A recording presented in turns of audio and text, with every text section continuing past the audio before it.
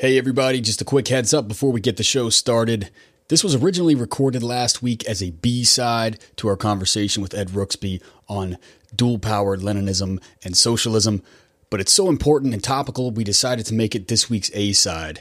We didn't want to put it behind a paywall. It's just too good. It's too relevant to today's most important questions about socialist strategy. So don't worry, patrons, there will be a B-side later this week as per usual, so you'll be getting your money's worth. And if you're not a patron, consider signing up today at www.patreon.com/deadpundits. On with the show. 7, 6, 5, 4, 3, 2, 1. You'll never have the sacred stone. Oh, this you crazy mother.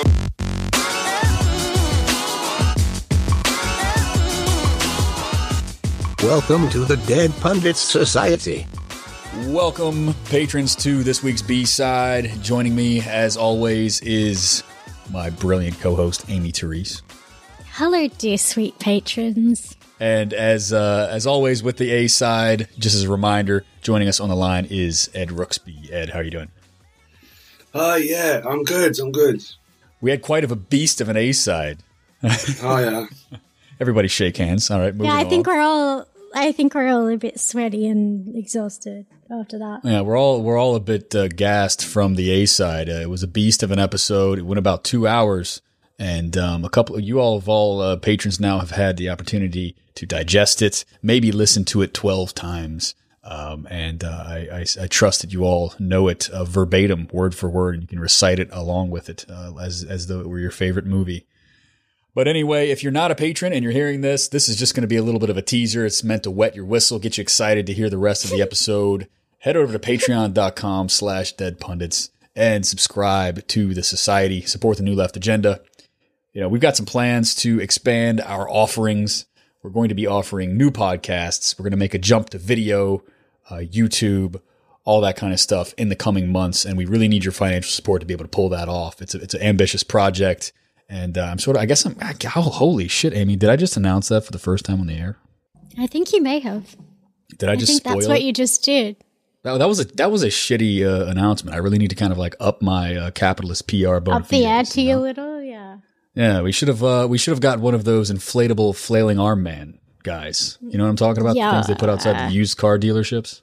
Adam, I think we know you're a socialist at heart, if for no other reason than you're fucking terrible at marketing.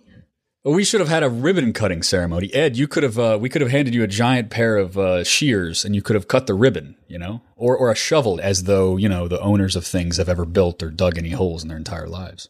Yeah. What? Like, laid the foundation stone, that kind of thing. Right. The re-foundation, if you will. Re-foundation stone. Yeah. So anyway, enough of that. So we've got some really exciting things to come, and we're really excited to bring those to you. But we need your financial support, so head over to Patreon.com, and all the patrons. Apologies for the shenanigans. We're going to get right to it. The question at hand is the democratic road to socialism. In the A side, we broke down the historical reality and the theoretical pitfalls of the so-called dual power strategy, how it comes up against all kinds of barriers, economic crisis, political crisis. The crisis of democracy, the notion of this kind of like ruptural strategy versus a kind of more strategic long game. And in this episode, we want to use Nikos Poulantzas' text, State Power Socialism, in particular the final section, which is called Towards Democratic Socialism, to kind of articulate this inside-outside approach, utilizing structural reforms in the way that Ed and I's first episode sort of articulated some months ago. And we're going to spell that out for you. And so starting off, the Second International gets a really bad rap in the history of Marxism, and for some good reasons. For those who aren't fully conversant in the history of Marxology and socialist history and all the rest of it, the Second International came about in the early 20th century and kind of fell apart in the wake of World War I. The adoption of war credits in Germany and elsewhere represented, in the eyes of many, I would say, a certain kind of capitulation to the forces of imperialism. It's said that the social democratic parties, which were once revolutionary, gave way to a certain kind of national chauvinism, if you will, and they completely reneged on the idea of the proletarian international or international worker solidarity by giving into the demands of World War I. So, Ed, your new book that's forthcoming in a couple of years really tackles this question of the Second International. And of course, while not being in any sense an apology for their shortcomings, you do try to resuscitate a kernel that can be really useful to us out of that moment. Spell that out for us a little bit. How do you approach that question? Yeah, well, I mean, it's tentative right now. So I'm not sure how much I'm going to make this a central argument, but it's I think there's the roots of so many strategic oppositions and the way that these debates get set up are found in that period, right, of the Second International. And like you say, there's a kind of simple, just so story that's told about the Second International where, you know, the various reformists are shown up for the cowards and traitors and renegades that they are by the capitulation to their own sort of national chauvinism when this First World War starts. And then later that's reinforced by their shocking denunciation of Bolshevik repression and by the failure of the German SPD to undertake a revolution after the First World War and the way in which they're kind of, you know, the SPD leadership are complicit in the suppression of the Spartacist uprising and the death of Luxemburg and Liebknecht. And it's true that the history of the Second International, the way it kind of fell apart, is not a very attractive story. It's not a happy story. But that's not all there is to it. And for one thing, it appears to me that this narrative about the sort of gradual loss of revolutionary purpose particularly by the SPD, the German Social Democratic Party, the biggest putatively Marxist party in Europe at the time. There's a story that's told with the benefit of hindsight, you know, from the perspective of the Bolshevik position in particular, that tells a story about the way in which the SPD got too chummy with its own state, that the officials, trade union officials and party officials built a nice sort of little life for themselves within the bureaucracy, and they made concessions to national chauvinism, and the kind of rot set in, the rot that was to become known as reformism. Yeah. And there's obviously a lot to that, but I think what that kind of story leaves out is the very real structural reasons for the gradual de-radicalisation, if you like, of the SPD. It's not simply a matter of cowardly leaders, you know, or sort of wrong ideological decisions by revisionists and things like that. There was a good reason why the SPD would become increasingly bound up with the, you know, sort of German state, the German society. It became part of that, but the political structures of Germany as it won more and more MPs to the parliament. And they faced a real dilemma. And they were the first party really to have to work out, you know, what does it mean for us when we say that we're for the overthrow of capitalism, we say we're for a revolution, but we're winning steadily more and more representation in parliament. We're winning millions and millions of votes. There's millions and millions of members of the SPD. To what extent does it actually really map on to the concrete realities of the political situation and the trajectory of development in Germany? To what extent can we really pretend anymore to be, you know, much like in that confrontation between Weber and Politzer, as somehow a force which is encircling a fortress state? Because that's not happening. We're actually in it, right? We're penetrating it. We're right there. So people are trying to theorise what's happening in the thick of it, which is always difficult, isn't it? It's always easy with the benefit of hindsight to work out what was actually happening. But at the time, people were trying to utilise theoretical resources and the kind of legacy of Marx and Engels and so on to work out what was actually happening and what they should do. And I guess the famous theoretical innovation, if you like, which was more often presented as an apostasy, was the Bernstein's revisionism, you know, and the beginnings of the sort of rejection of catastrophism, of the idea that the final crisis of capitalism was approaching, and that And more than that, that actually Bernstein starts to argue that capitalism is overcoming its own contradictions, and that in fact that socialism isn't somehow sort of absolutely different to capitalism. It's a development, that we can kind of tease out of contemporary democratization of liberal democratic societies. And I think Bernstein he's wrong in many ways. Capitalism wasn't overcoming its contradictions. We weren't heading towards, it's the similar story that you often hear about, that capitalism's overcome its inherent tendency towards boom and bust. Well, it hasn't. Capitalism's overcoming its inherent, reliance on exploitation. Clearly that's, if you're going to remain within a Marxist problematic, you can't accept that. But on the other hand, I think that Bernstein is often dismissed as a sort of caricature. He's this apostate. He's this. He introduced the virus of revisionism, and everything went downhill because of him. And the second worst figure of the Second International in this sort of pantheon of villains, if you like, is Karl Kautsky, who's known as the Pope of Marxism in the Second International. One of the things he's accused of is having a very mechanical, teleological conception of historical progress. So, the kind of communism is inevitable. It's just a matter of time. We just need to wait until conditions are right and the proletariat will rise up and there'll be a revolution. We don't really have to do anything about it. It's kind of fatalistic. And that's a very real dimension of his thinking and perhaps of a lot of the Second International's theory too. But Kautsky was much more than that. He's much more interesting than that. And one of the interesting things about that crisis of the Second International with the breakout of the World War I is that it's not the people who you expect necessarily who are the ones who fall in behind their own national war effort. So Kautsky at first is a little bit vacillating about it, but he eventually comes out against the First World War. He actually opposes the support that the majority of the SPD gives to its own side in the First World War.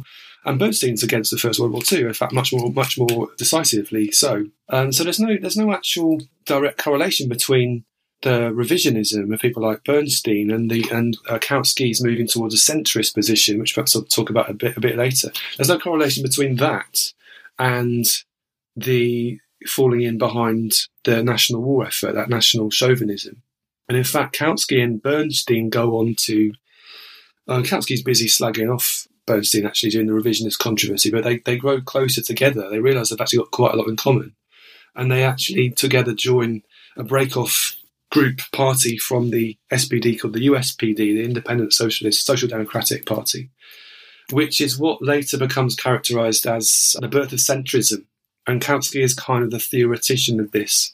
And what essentially he's trying to do is to work out what we might today call a democratic road to socialism, which isn't reformism and which isn't the kind of insurrectionism associated with the Bolsheviks. And Kautsky becomes a massive critic of Bolshevik methods and gets himself a pamphlet devoted entirely to him by Lenin, in which he's called all sorts of names. If you read The Proletarian Revolution and The Renegade Kautsky, it's very colourful. About 50% of this book is just Lenin basically insulting Kautsky as an idiot and as a fool and this and that. The substance of the argument, it very much takes second place in the pamphlet. Yeah, it's a diss track. It's an extended diss track, like you find some rapper against another rapper. Yeah, it's absolutely it's right. Yeah.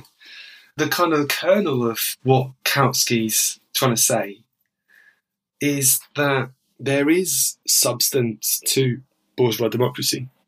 It's not simply a sham. It's not simply a method of befuddling the masses. There is actually something valuable to liberal democracy that we can't just destroy and dismiss.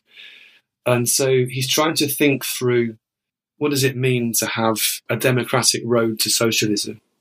And for me, Kautsky's a bit too naive, I think, he makes a facile conflation between democracy itself and the parliamentary institution, the parliamentary form of democracy. He seems to think that the two go absolutely together. And his critique of Lenin is that one of the major critiques is that he thinks that Soviets, which he assumes that Lenin's actually trying to introduce Soviet power, the Soviets are too partial, that they exclude, they can't create a kind of a sense of universal identity. They're not cross-class institutions, they're only working-class institutions, and as such, you can't win a social consensus by these class forms of democracy, whereas parliamentary democracy for Kautsky is it's a not necessarily bourgeois form of democracy. It's kind of all-encompassing. And there's something to that, I'm always very, very suspicious, in fact, rather horrified by that kind of, ultra-left who dismisses parliamentary democracy or liberal democracy as, totally without merit. It's just, it's just rubbish. There's nothing to it. So Kautsky's not without his faults, but he is a very pioneering thinker. And I think what he does is he in a sense, he condenses the dilemmas of the radical left at the time in a way that tells us something about the real problems and the real lacunae in Marx and Engels' thought. And in a way, he might be seen as the kind of the father of democratic socialism in that sense. And so I think he's one of those figures who's ripe for rehabilitation to some extent, because very few people today would ever come across the name Kautsky, but those who do almost certainly come across the name Kautsky as the renegade Kautsky, right? They come across him via Lenin as this kind of bad guy who gets everything wrong, who's an idiot. And I think that's a shame. Yeah, that's how I was introduced to him, as a kind of a cautionary tale, a villain, a bad guy.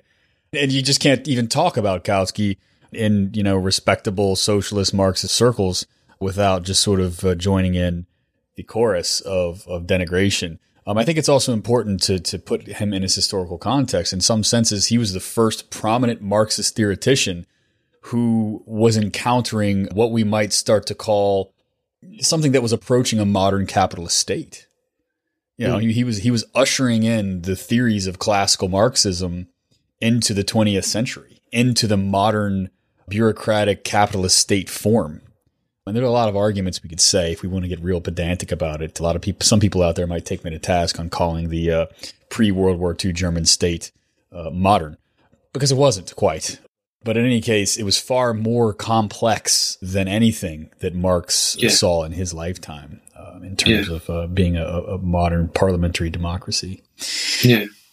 So this is a really great introduction, because in this essay, which turned out to be a chapter on state power socialism, folks can find the essay in is it New Left Review, Amy?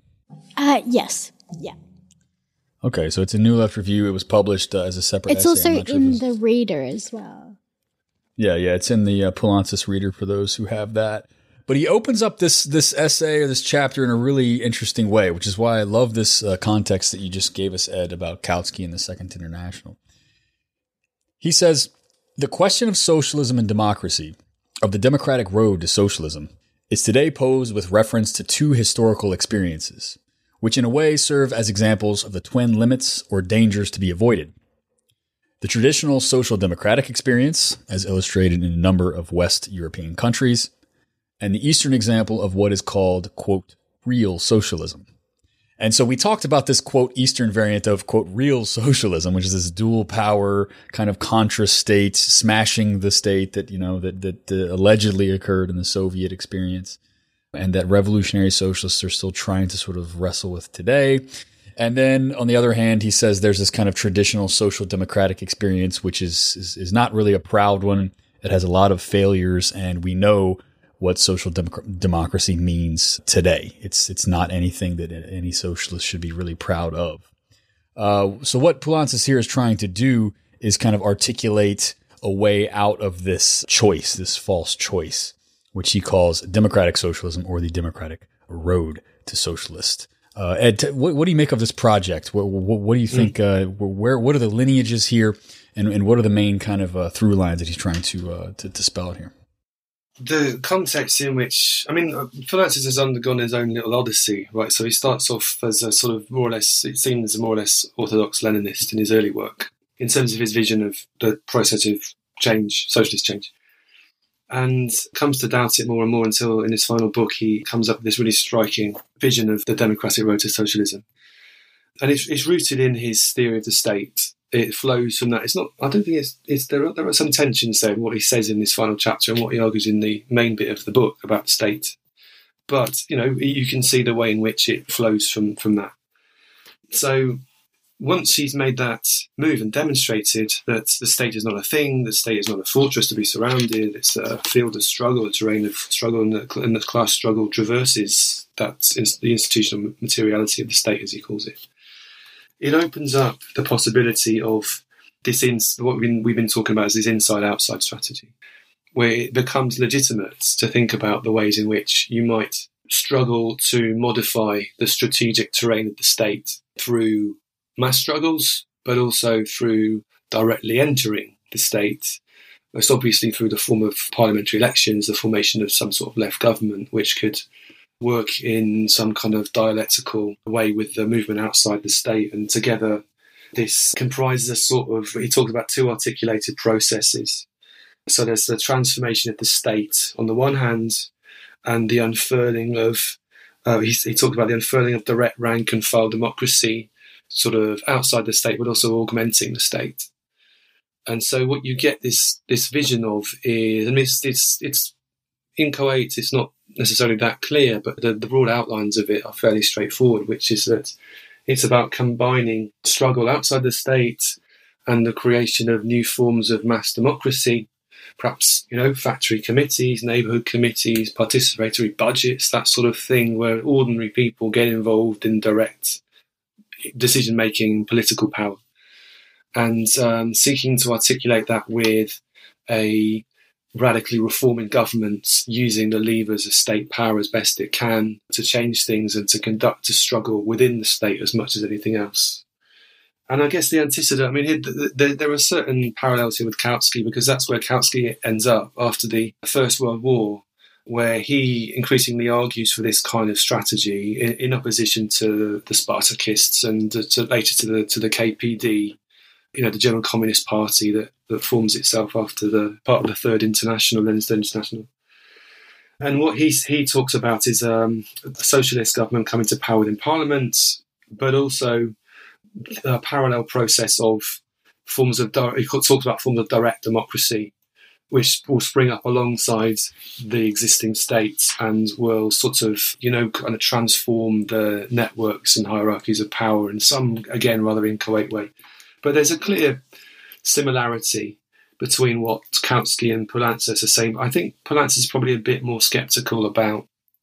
Kautsky tends to have a vision of the state in which he assumes that state power is neutral. It's the state is an instrument that can be used by the SPD as much as it can be used by conservatives for their various purposes.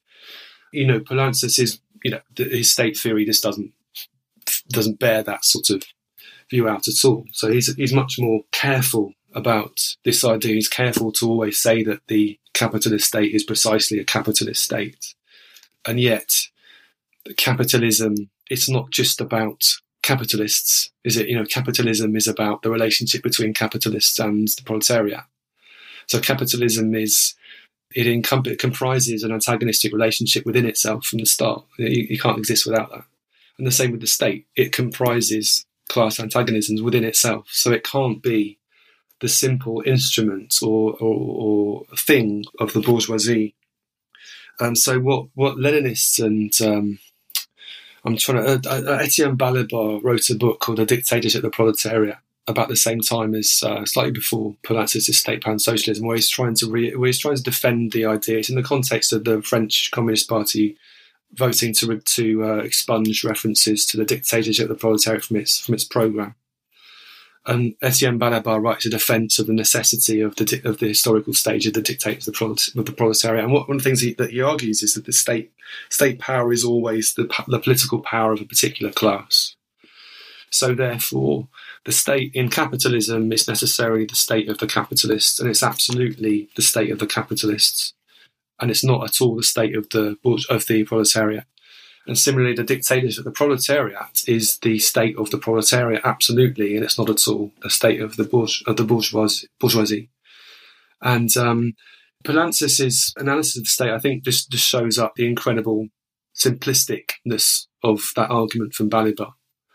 The idea that the state is somehow the uncomplicated possession of he talks about it being the possession of the whole of the bourgeois class. You know, the whole of the bourgeoisie owns and controls the capitalist state. And, you know, just a moment's thought will make you realise that actually, that like Marx says, that the bourgeoisie is a band of warring brothers. You know, it doesn't get on with itself. Right, you know, of course. It doesn't have a singular set of interests. Capitalist competition affects intra-class competition as much as anything else, of course, yeah.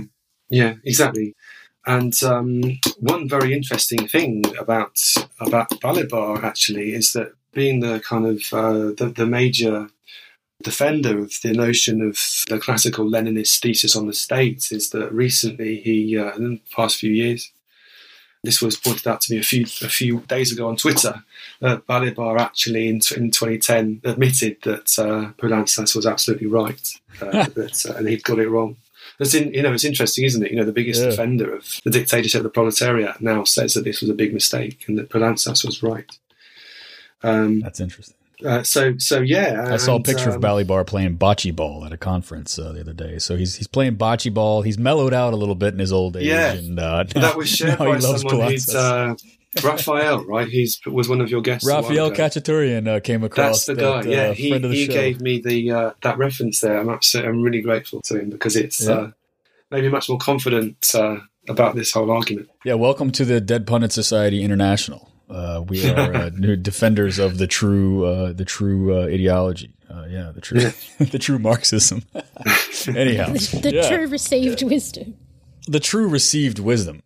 The correct line of the Dead Pundit Society. That's right. No deviations will be accepted. So in any case, you know, one of the main, I think, you know, we're being ridiculous and silly, but hey, there's some truth here in what Poulantzas is trying to argue, and he kind of articulates the central dilemma of the democratic road to socialism as such.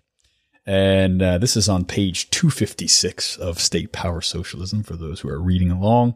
I will try to this is a difficult sentence, so let's get going. I'll try to articulate it better. He writes, "How is it possible radically to transform the state in such a manner that the extension and deepening of political freedoms and the institutions of representative democracy, which were also a conquest of the popular masses, are combined with the unfurling of forms of direct democracy and the mushrooming of self-management bodies?" So that's a long sentence, a complicated question, but it's one that we really spelled out in the A side, and it's one that we're going to grapple with here for the B side today, which is like, on the one hand, how do you maintain the extension and deepening of political freedoms and institutions of representative democracy, which, as you rightly mentioned on the A side, were victories of radicals and socialists throughout the history, while also unfurling the potentials of mass democracy, of direct democracy, and of self-management that would be required under the democratization of the economy and the political sphere. Because as we pointed to, direct democracy does not have a stellar record when it comes to maintaining heterodoxy, diversity of opinion, dissent, and what we might call civil liberties. And that's the crucial question. It's a circle that can't be easily squared per se or whatever. But it is the central matter of the road to democratic socialism. Yeah. It's a both and question. Especially, I think, when we speak of a potential conjuncture where the existing constitutional and legal order is perhaps not operational. I think it's very necessary to contemplate what, if any, of the liberal order principles we want to either reappropriate or maintain or sort of articulate a more radical version thereof.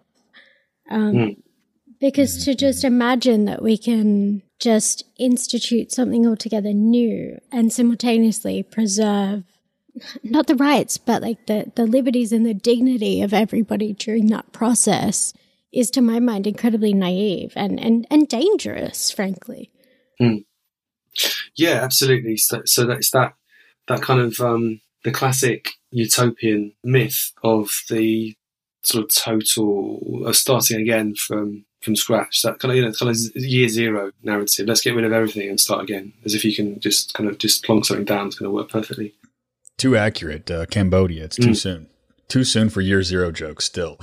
After all these years. It actually is. I believe the Chapo Boys wanted to say something about year zero in their book title. And ultimately, apparently they couldn't. And so that's why they did the piss-taking, like, Your Guide to Revolution. Oh, wow. Yeah. Wow. Anyway, well, the children of those slaughtered in Cambodia are still living, I suppose. It's too soon. Anyway, sorry, I didn't mean to derail you, but you're absolutely right. You know, there's this idea, there's this ideology of these, it's kind of dangerous. It's a through line that runs through this. And this is where you see the abolition of bourgeois democracy. And there's no shortage nowadays. The abolition of the bourgeois state. The abolition of the bourgeois court. Fuck rights. We make our rights in the streets. Abolish. Forget about rights. Forget about the abolish Supreme the Court. Forget about abolish the cops. Abolish prison. Well, you know, abolish everything. Dead pundits from the beginning has been a response to people on the left who say, for example, in the United States, call the ACLU like, you know, fascist enablers. They are. Which suggest that, obviously, you know, people stop it. People who uphold civil liberties, freedom of speech, and all those kinds of things are enabling this fascist takeover in society. And I think, like, you know, you, Ed, over in the UK with Tommy Robinson have probably a fair amount to say about this, right? So how do we defeat these right-wing, just like objective fascists while not undermining the kind of victories and the gains of freedom of speech and other civil liberties that socialists have fought and died for, you know, in over the past 100, 150 years? I mean, these are critical questions. Not so different than the one that Poulantzas was grappling with, you know, some years ago, in a sense. No, well, it's in some ways it's a similar conjuncture, isn't it? That it's the same sort of a sense of an end, the end of an epoch. We're at the end of the tail end of neoliberalism, and the kind of, you know, people talk about zombie neoliberalism, don't they? You know, it's just kind of clinging on because we don't have an alternative. In the same way that in the late 70s, we'd sort of come to the end of the kind of, you know, broadly Keynesian cycle, if you like. And old grotesque forces were rearing their heads once more, including the far right. So, I mean, that seems to be a feature of periods of crisis, and particularly there's a bit of a lag, isn't there? So as politics lags behind economics. So we're now going through the kind of political after effects, if you like, of the Great Recession. And, you know, classically what happens is you get a kind of polarization to the right and to the left. And those two forces kind of slug it out together, while the centre, and I don't mean the Kautsky centre, but I mean, you know, the centrist, the liberal centre, finds itself sort of caught in the middle and saying, oh, you're both as bad as each other, and in the end finding that it's rather more sympathetic to the far right perhaps than it is than the far left. Do you know what I mean? Without going into that whole stupid ultra left denunciation of all liberals as fascists, there is a history of liberals tending to, when push comes to shove, they tend to go right rather than left. Well, they're also structurally incentivized as well. Like, the far right doesn't pose an existential threat to most of the systems and structures that mediate most of our daily existence, right? You can be an incredibly reactionary far right society and still have a capitalism hums along to a large extent. Yeah, that's right. Yeah, there's a qualitative difference, isn't there? You know, in terms of the vision of change. It's not just a matter of one side being nicer than the other, which is obviously the case. No.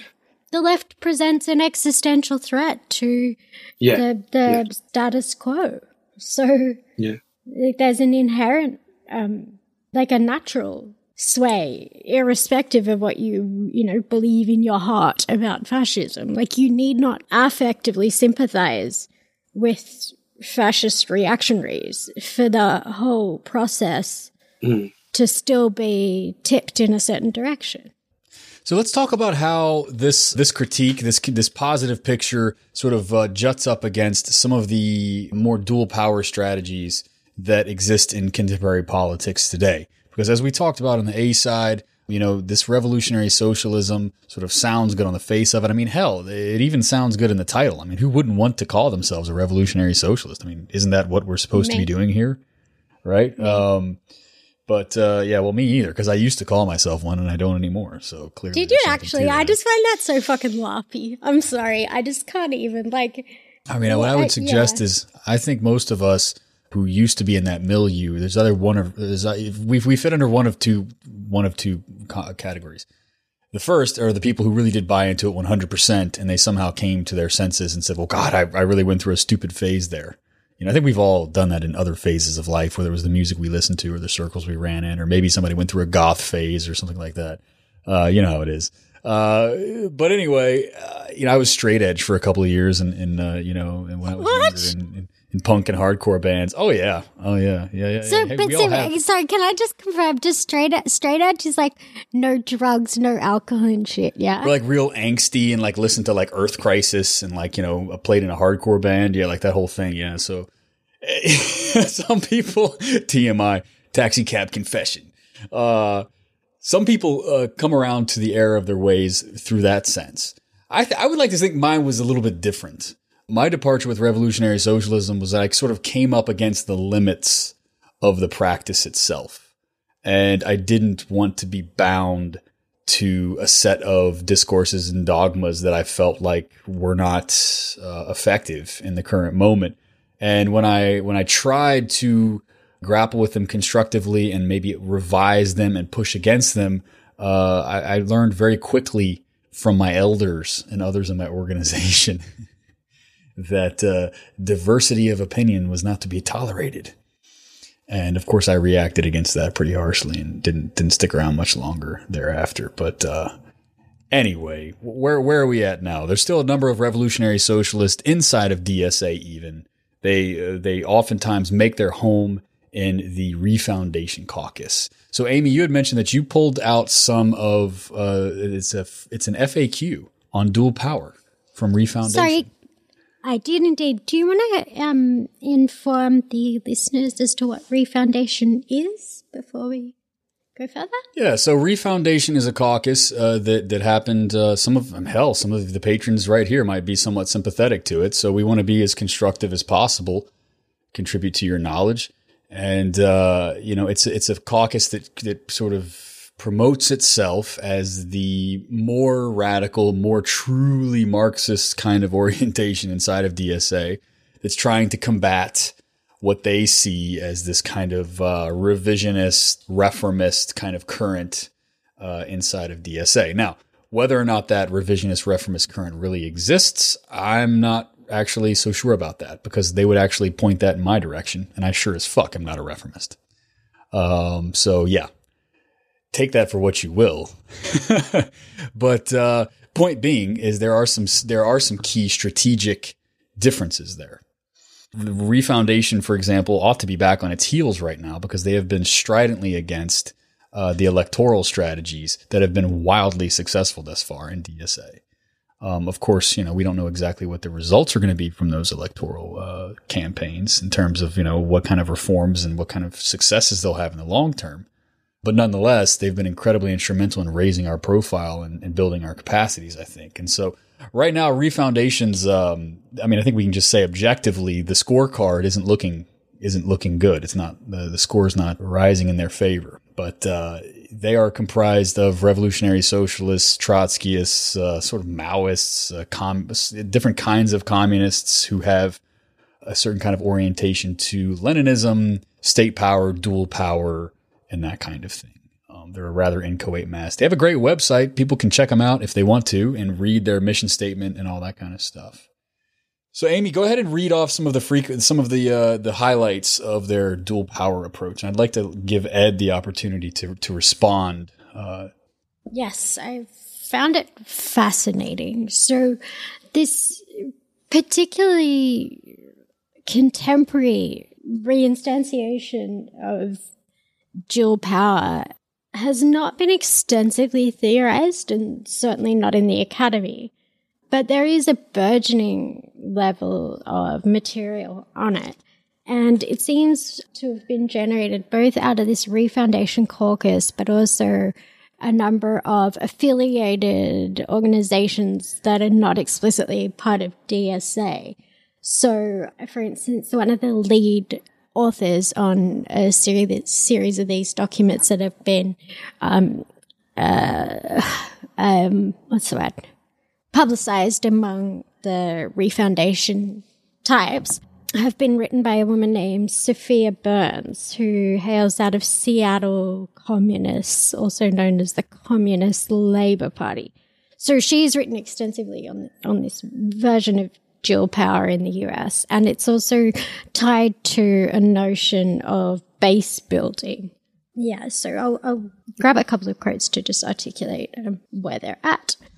So I'm just reading from a Q&A that Sophia Burns has authored. What does dual power mean? Dual power is both a type of institution and a strategy to change the world. Dual power means new independent institutions for people to meet their own needs in ways capitalism and the government can't or won't. Dual power institutions are created and controlled by the people they benefit. By developing them, people create a second kind of social, economic, and even political power separate from government and capitalism. That's what the dual means, in duality with the current system. The new community institutions then govern themselves using participatory democracy.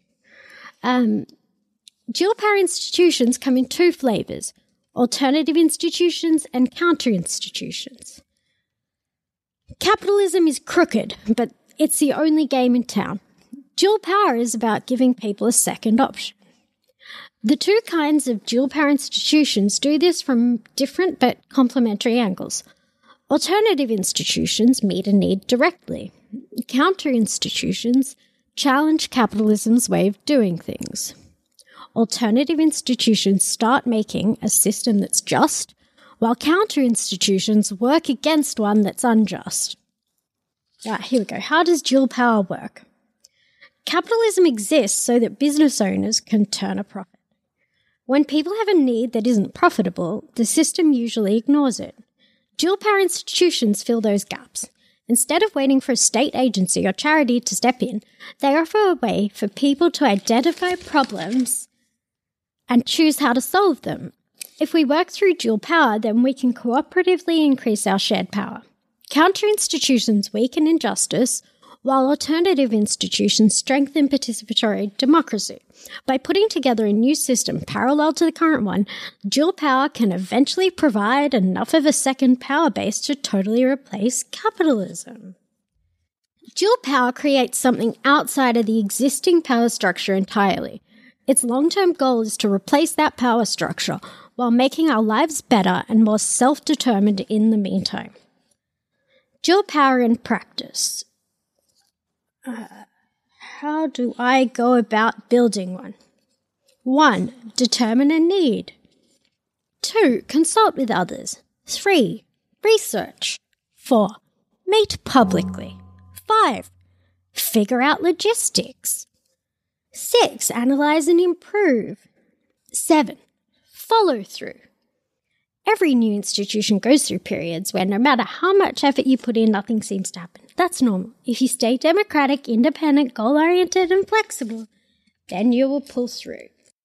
Okay, so I think we've got a lot to work with there. Ed, does this surprise you? Does this shock you? Did you realize that there were people articulating dual power in this way, much less inside of DSA or on the sort of like organized left today? And like, what do you make of this kind of? No, I didn't. I'm not surprised. I mean, it sounds relatively benign, doesn't it? I mean, it's I wouldn't say that that's a definition of dual power that Lenin would recognise, to be honest. You know, what we're actually seeing not there at all. is it's more a kind of autonomist. It's an anarchist sort of interstitial strategy, isn't it? You know, you build up a sort of little islands of post-capitalism within capitalism, and then it eventually overwhelms and sort of, you know, outperforms the capitalist institutions. You know, as far as it goes, you know, it's not particularly objectionable. I just think it's totally nuts, and it's not going to work. You know, the objection. You can see in which this is the recipe for a whole lot of people to kind of burn themselves out and become disillusioned very quickly when they realise that their alternative institutions they're building, whatever they are, I don't know what, dog walking services or something, that they're not actually going to pose much of a threat to. Ed, sorry, I'll just pop in there. She's actually towards the end. We have some answers to some common pitfalls. So, amongst others, burnout is listed. Really? Okay. What did they say about that? Burnout. A few people doing most of the work. Project leaves little time to pursue other interests. Exhaustion. And then we have a solution. Delegate work. Share responsibilities with everyone. Check in with members about what they'd prefer to be doing. And if need be, scale back your activity to a sustainable level. So there's that. Have either of you read Nick Srnicek and Alex Williams' Inventing the Future? No, I've heard of it. I've read parts. Really I've read good. parts of it. Actually, shout out to my friend Austin Schmidt, who I believe is doing the documentary version of it. Yeah, I heard there was something in the pipeline. Did you read a bit about folk politics? There's a critique A of... little, a touch of it, yeah. Yeah, that's exactly the sort of thing that they're critiquing here. This sort of... Isn't it just? Yeah. Yeah, I guess I'm not 100% on board with that kind of full automation project, but I much prefer that sort of vision of a sort of post-work society to one in which everyone's running around doing everything, by consensus and sitting in committees all day. You know what I mean? Yeah. Just my Sure. vision of... But There's a really great book or article. It's like, the problem with socialism is that there's too many fucking meetings. Yeah. And there's a lot of truth to that. If everything's run by co-op and everything else, you really want to go to you got a meeting for your trash collection in your neighborhood. You got a meeting for your child's whatever daycare schooling. You got a meeting for your lawn care. It's just like meetings every fucking day all the time. And there's something to say about having a representative state and a representative democracy handle the kind of banalities of your life so that you can actually go pursue the things that fucking matter. And delegating and dictating chores and responsibilities in society. Someone who knows what they're doing as well. Yeah, absolutely. I think before we run too far with it, I think that's kind of like a very charitable interpretation in terms of like that might be nice once we're at a point where work is historic and antiquated. But like this is not posed as a way of thinking about the world once working for a wage is no longer necessary. This is posed explicitly as a method by which we achieve a democratic socialism. Right, yeah. There's a certain kind of person who that would appeal to and who might stick with it. But I think they're probably unusual.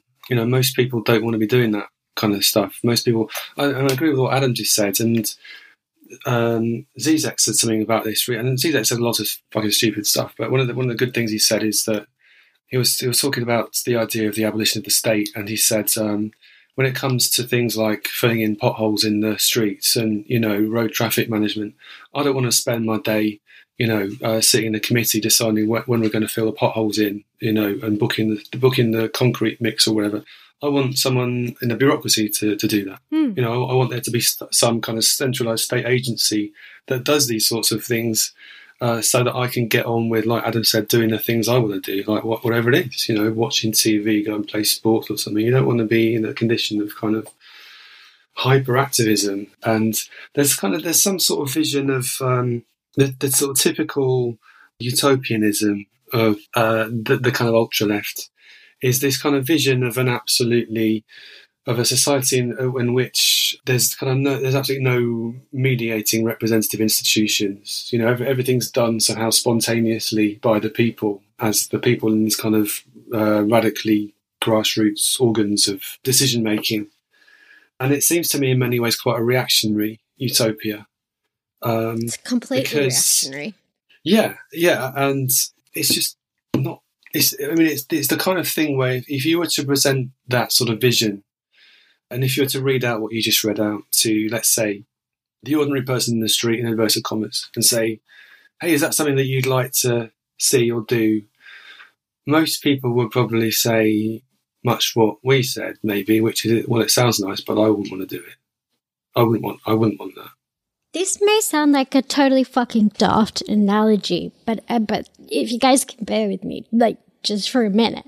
So, given that I am, like, 30 and still a fucking student forever, one of the things that I did a number of years ago was I registered with a bunch of market research agencies as, like, a stooge that goes to focus groups and gets paid to, like, eat weird new foods or watch new ads and give feedback and just, like, talk shit to help capitalists sell shit to people.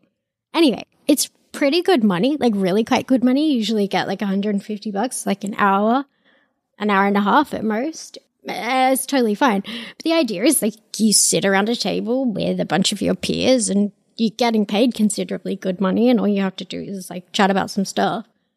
I find it totally cool and not too much of a responsibility. But, like, even, like, a lot of my mates who are obviously no longer studying and they're all, like, working, they just think that sounds like the worst thing imaginable. They're like, even for the money, I wouldn't want to do that. I would never want to sit around a table and, like, talk about shit for an hour with random people, right? And that's when you're getting paid to do it.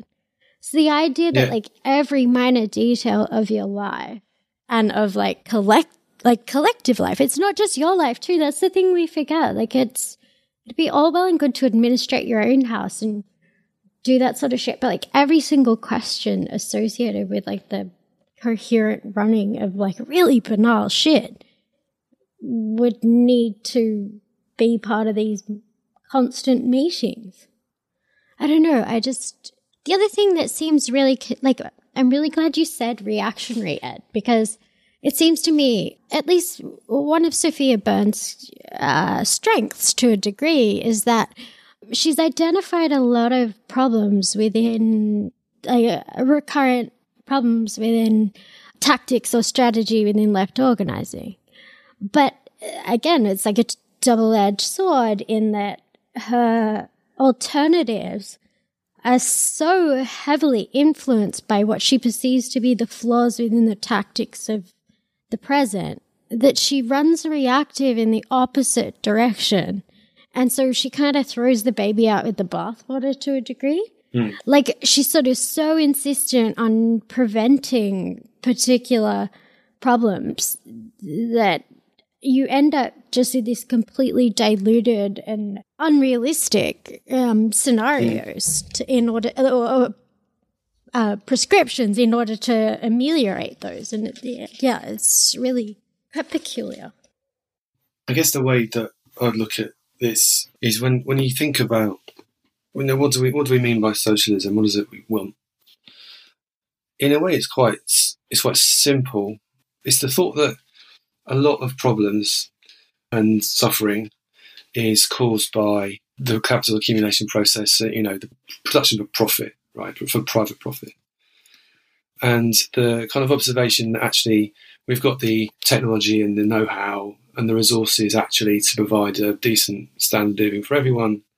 And if you got rid of the root cause of the worst forms of inequality, that it would free people up to do nice stuff, and they wouldn't have to spend all their time working in shit jobs. And they wouldn't live stunted lives, and they wouldn't spend like half their life in prison or whatever.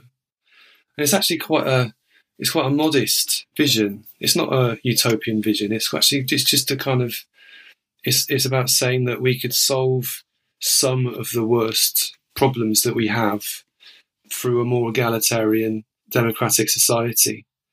But that's not to say that we're trying to envision some sort of, a vision of ultimate harmony or complete reconciliation where, all conflicts are over and all forms of subordination or command are done away with. And in fact, there's a few interesting passages in Marx and Engels, I think it is, where he says that you because of the conditions that humans live in, but the kind of species that we are, we can never do away with authority and command. This in one of his, he's dissing an anarchist, and I think he's right about this. The question is, well, how do we ensure that if we go a bit further than that and say I think, like we were saying before, that some form of state is inevitable.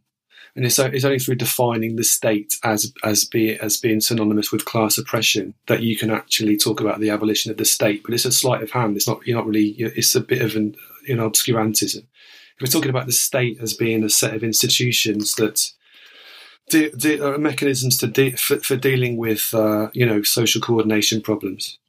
If we can't do away with that, and it seems to me that how would you possibly do away with that apart from through going back to a kind of pre-Neolithic type society?